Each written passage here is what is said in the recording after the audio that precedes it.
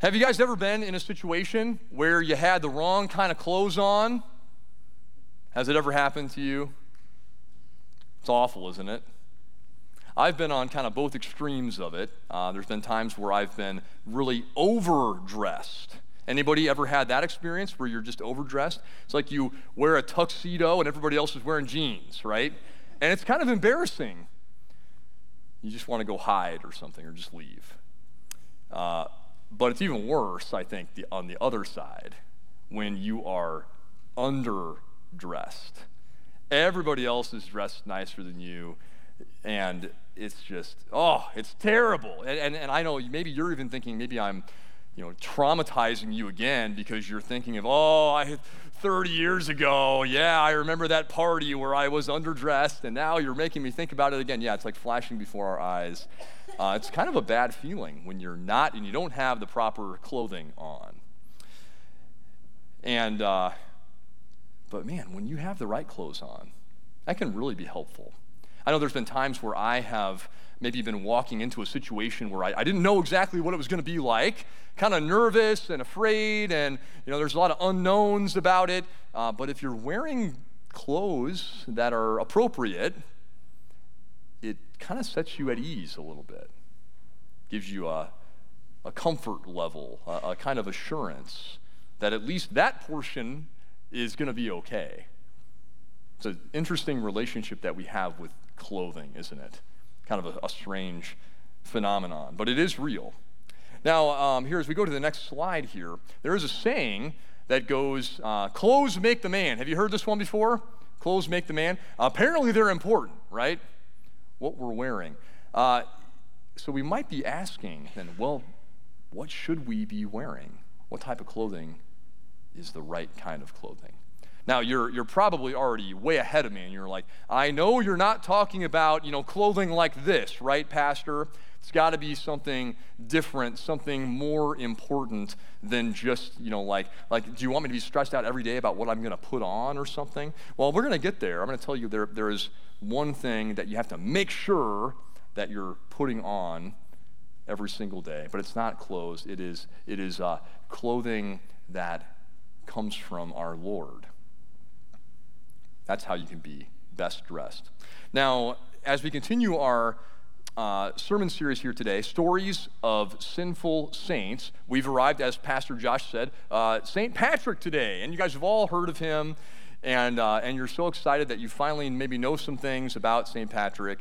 Let me tell you, probably what you think you know, you're totally wrong about. You're thinking, oh, yes, he drove all the snakes from Ireland, right? I visited Ireland. There was not a snake to be found. Oh, that's not true, guys. Sorry. Pretty cool story, though. You're thinking, well, he ate corned beef and cabbage every day. He invented green beer. What a guy, Of course, we're preaching about him today. No, that's not the focus for us today. He lived an amazing life, and we're going to get into that. But you know what? St. Patrick, in his early years, he was horribly underdressed, did not have the right clothes on. And that's because, and maybe some of you knew this, maybe some of you did not, he did not grow up as a believer in Jesus. So he did not have the right clothing on. Now, over time, God led him to come to faith, and he wrote this amazing, like a poem, like a prayer, really, that is turned into various kinds of songs. We actually sang the one, it's like kind of an old traditional hymn. We sang it in our traditional service this morning. But it's all about his faith in the triune God. And he starts off with, he says, I bind unto myself today the strong name of the Trinity. And this prayer that's turned into songs, it's sometimes referred to as the breastplate of St. Patrick. Breastplate. Did we just hear that from Ephesians chapter 6 a few minutes ago? Oh, the breastplate of righteousness. That comes from Jesus. So now you're starting to see eventually St. Patrick was clothed with the breastplate of the righteousness of Christ, the strong name of the Trinity, but we've got to start off before when he wasn't dressed so well. So we got to get into here the life of St. Patrick of Ireland, and we can divide his life into 3 phases. And you guys are probably going to have to do some supplemental reading at some other time. I could go for 3 hours today, St. Patrick. I'm not going to. Don't worry. Cancel your plans. Yeah. But there's so much in his life. We're going to kind of pick and choose what we talk about. But we're going to break it into 3 phases. And one way, we can go to the first slide there. We've got kind of a word play going on with the word where, W-H-E-R-E, and the other where, W-E-A-R. Because I think a good way to summarize his life is that, he didn't know didn't know always where God was going to send him. Eventually, though, he knew what to wear. Not at the beginning, but we're going to get there. A good way to summarize is I don't know where to, but I know what to wear. But phase 1 is I don't know where to, and I don't know what to wear. So we'll start off on the dark side, and then we will get better. So he was born in about 386 AD, long time ago. Not as long ago as Polycarp, though, so we're getting a little more recent. But 386 AD, and he was born in England. Not Ireland. He was not even Irish, guys. Do we even know this guy at all, right? So he's born in England, and born into a wealthy Christian family. His grandfather was a priest. His father was a deacon in the church and was a high-ranking government official. And he had his whole life in front of him. He's getting a great education, being raised up to learn all about God's word and Christian teaching, except that he had the head knowledge about Jesus, but it did not touch his heart. He did not believe it. He wrote later on. He wrote his confession toward the end of his life, and reflecting back upon his childhood, he said, "Excuse me." Said at that time, I had no real knowledge of God. We ignored the warnings of our priests, who pleaded with us again and again to be mindful of our eternal souls. Patrick was basically an atheist. So he's a teenager then, and at that time, England was part of the Roman Empire. I mean, what wasn't part of the Roman Empire, right, about that time? But at the end of the 4th century, Rome was weakening. And it was hard back then to really control, the far reaches of your empire. And so they were their grip on England was very loose. They didn't really have much control over it. And so raiders from Ireland were harassing the coast of England. And they came to Patrick's hometown, and they took thousands of people away, including Patrick. They took him as a slave back to Ireland, all the way around to the northwest corner, we believe, of Ireland. And there he was now working with the sheep. You might think, oh, it doesn't sound so bad. Usually in the Bible, shepherds are good. That's a kind of a noble thing. Not in Ireland so much. If you were working with the cows, that was pretty prestigious, right? Cowboys, pretty cool. Pigs were next. Kind of middle of the road, not too shabby. If you were with the sheep, though, the lowest of the low. So he's a slave working with the sheep. So he went from having his whole life ahead of him, bright future, to now having no future at all. And it's even worse than that, because not only does he not know what's going to happen, but he didn't have a clue what he should be wearing. Still didn't have the right clothes on. No future at all in this life or the next at this point for Patrick. Well, things can only get better, right? Why don't we go to phase 2? And this is where there is a big turnaround for Patrick. Because oddly enough, it was his time as a slave in Ireland that God used to turn his entire life around. God used to call him back to himself. So I like to describe this phase of his life as, I still don't know where to, but now I know what to wear. And it's an amazing thing, Patrick, he'd been raised up at least receiving some Christian education. He'd been baptized. He learned all the prayers and the songs and memorized the Bible verses and everything. And he had a lot of time on his hands, a lot of alone time on his hands, tending to the sheep. And so he began remembering what he had been taught, God's word that was hidden in his heart. And the Holy Spirit was humbling him and calling him to repent and was reminding him of God's promises. And he became a Christian. He had faith in Christ, his Lord and Savior. And he began praying, and he began quoting the Bible verses. He wrote that he was praying as often as 100 times a day. And the other local Irish that worked alongside of him sometimes, they started calling him, I think kind of in a mocking way, they called him, "Hey, holy boy," right? If you're praying and, singing all these VBS songs from England and all this kind of stuff, "Hey, holy boy," kind of makes sense. But he wrote later on about this transformational time in his life. God used the time to shape and mold me into something better. He made me into what I am now, very different from what I once was. Someone who can care about others and work to help them.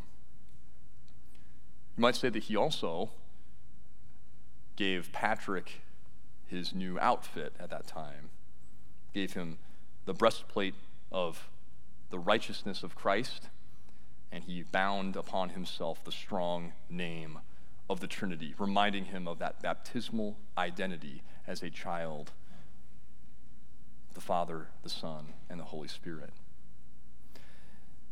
And Patrick worked he labored as a slave for 6 years in total.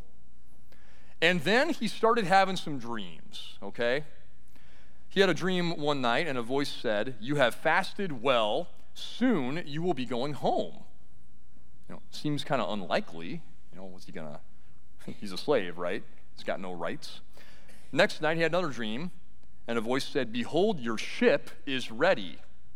So Patrick is like, I think God's trying to tell me something. I think I need to run away and try to get back home. So he did. He gathered whatever possessions he had and had to travel 200 miles from the northwest corner of Ireland all the way to the east coast to try to find the right port that would take him home to England. And this journey of getting back from Ireland to the port and then to England and then back to his hometown could be like a movie in and of itself. We're not going to go too much into it, but there's a lot of highs and lows there. But God eventually rescues him, gets him on a ship, and he gets back home. And you can imagine the party that is taking place in his hometown. His parents are thinking, "Oh, our son who was lost is now back with us." And even doubly so, our son who was lost, he did not have, the right clothes on before. He was outside of the faith. Now he believes, and he's back. He's restored. He's in our family, and he's in the family of God, more importantly. And they're rejoicing. Patrick is going to be with us forever, right? He's never going to leave us again. Well, let's go to phase 3. This is where kind of the biggest twist is, because now Patrick knows where to. God gives him some clarity about where he's going to send him, and he still knows, most importantly, what to wear. So Patrick, you can just imagine that conversation right around the dinner table where he tells his family, anyway, God has told me that he wants me to go back to Ireland. Remember those people that took me and made me a slave? I'm supposed to go tell them about Jesus. What do you think, Mom and Dad? Yeah, I don't think they were very thrilled. But he had another dream, and in that dream, he received a letter. And the letter was from the Voice of the Irish. And the letter said, "We beg you, holy boy, come here and walk with us." And Patrick writes that he woke up from the dream and just started weeping, and kind of overcome with what God was, asking him to do. was not his own idea, probably, but also overcome with just the need for the people of Ireland to hear about Jesus, for Patrick to play a role in showing them, here's the outfit, here's the clothing that God has graciously given to you. I didn't have this all my life, but we all need it. And so he tells the family, and he's got to go. But he's got to do some training. We believe about 7 or 8 years he had to train. He had to work as a deacon there locally, kind of learn the workings of the church. Then he went to modern-day France and got his theology degree and all that kind of stuff. And then finally he gets sent as a missionary to Ireland. And eventually, I'm skipping stuff here, but eventually he becomes the bishop of Ireland. He's like the head of the church there, overseeing all of the churches in Ireland. There were a lot of little tiny pockets of Christianity, but it was a difficult mission field for a number of reasons. One of those reasons is that it seemed like there was really some ill will toward Patrick for what was perceived to be him abandoning his family and his hometown again to go to the enemies, go back to the Irish. And so Patrick writes about how there was a time in his teenage years before he was enslaved, but when he was still back at home, that he committed a really bad sin. We don't know what it was, but he confided in one of his friends, and he confessed the sin. And then once he got back to Ireland, this friend now is communicating with, he's telling everybody about this sin, trying to undermine his ministry in Ireland. It's really a shame, and I think maybe it kind of resonates with some of us where we think, oh man, I don't like to think about this particular episode from my past, but I know that it's been dead and gone and forgiven, and now, why is it being dredged up again? Almost like getting traumatized by it again. So I think we can resonate with what Patrick went through and trying to respond to this and still trying to, as a, sinful saint now, trying to proclaim the message of Jesus. It does seem that God was able to overcome this, because nothing is impossible with God, right? But an obstacle for Patrick. Other obstacles were that Ireland was kind of controlled by this group, at least religiously speaking, by this group called the Druids. The Druids. You guys have heard of them before? It was either them or the aliens that built Stonehenge, I believe. You can check that out later online. I'm sure you'll find all sorts of interesting things. But they were kind of like his main rivals. They were like shamans or witch doctors, and they, if you wanted to ratify a treaty or a contract or something, you had to go through them. They had to come and kind of observe it and approve it. And then if you wanted if you wanted them to tell you the future or read your fortune or something, you had to go to them and you had to make a sacrifice. Sometimes it was a human sacrifice in order to get that service from them. They believed in reincarnation. They worshipped there were thousands of gods. Everything in nature was a god. A little bit different than Christianity, right? Sounds a little bit different. So now Patrick comes in. There's just the one God, and there was a sacrifice. Jesus. There's a Father, Son, and Holy Spirit. So there, a lot of conflict between Christians and the Druids in Ireland. But Patrick was very bold in proclaiming the one true faith in the triune God and sharing with everyone that you can be saved by receiving that righteousness of Christ and by binding unto yourself the strong name of the Trinity. That's what Patrick was clothed with, and God blessed his ministry there and blessed for years to come. In fact, just a few centuries later, Ireland was a nation that was sending out its own missionaries to the rest of the world, a legacy of St. Patrick. Now, this story is powerful, it's amazing, and again, I really would encourage you to look up some other things about Patrick. But I also want you, if you take something away from today, I want you to think about this summary of his life, but I want you to adopt it as a summary of your own life as a Christian too. This, I don't know where to, don't always know in this life at least where in the world God is leading me next. Now, it might be like, he's going to take you somewhere else, or it might just be from day to day, like, I don't know what's going to happen.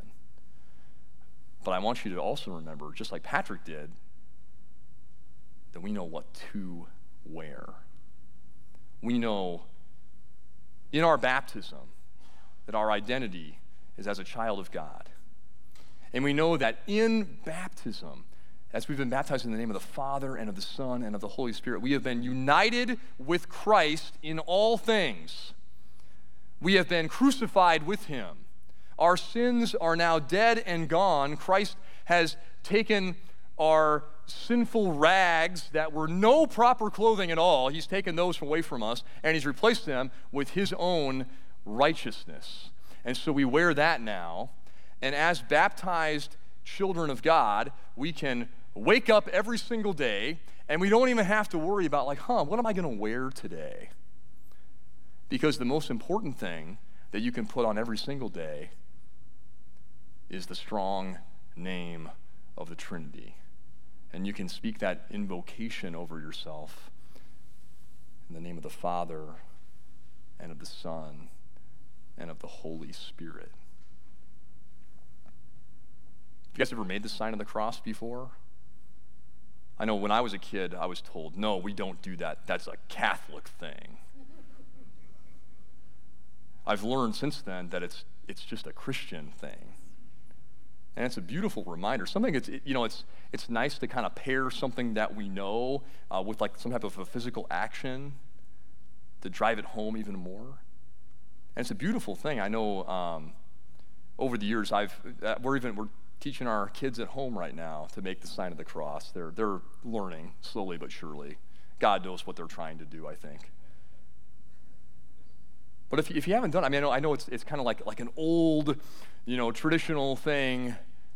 Try it sometime. It is a beautiful thing to just at the start of the day remember. I don't know where to today, but I know what I'm wearing. That's the strong name of the Trinity. And may that be just a guiding summary for what your life is going to be like, because we don't always know where we're going, but it makes all the difference to know what to wear, what Jesus has clothed us with. In his name, amen. Lord God, we thank you for the life, the confession of St. Patrick of Ireland. We thank you for the encouragement that comes from these sinful saints who have gone before us, and we know that we're sinful saints too. By your grace, you have made us your saints by clothing us with your very own name. Help us to put that on every single day so that we can walk boldly and confidently wherever you lead us. In Jesus' name.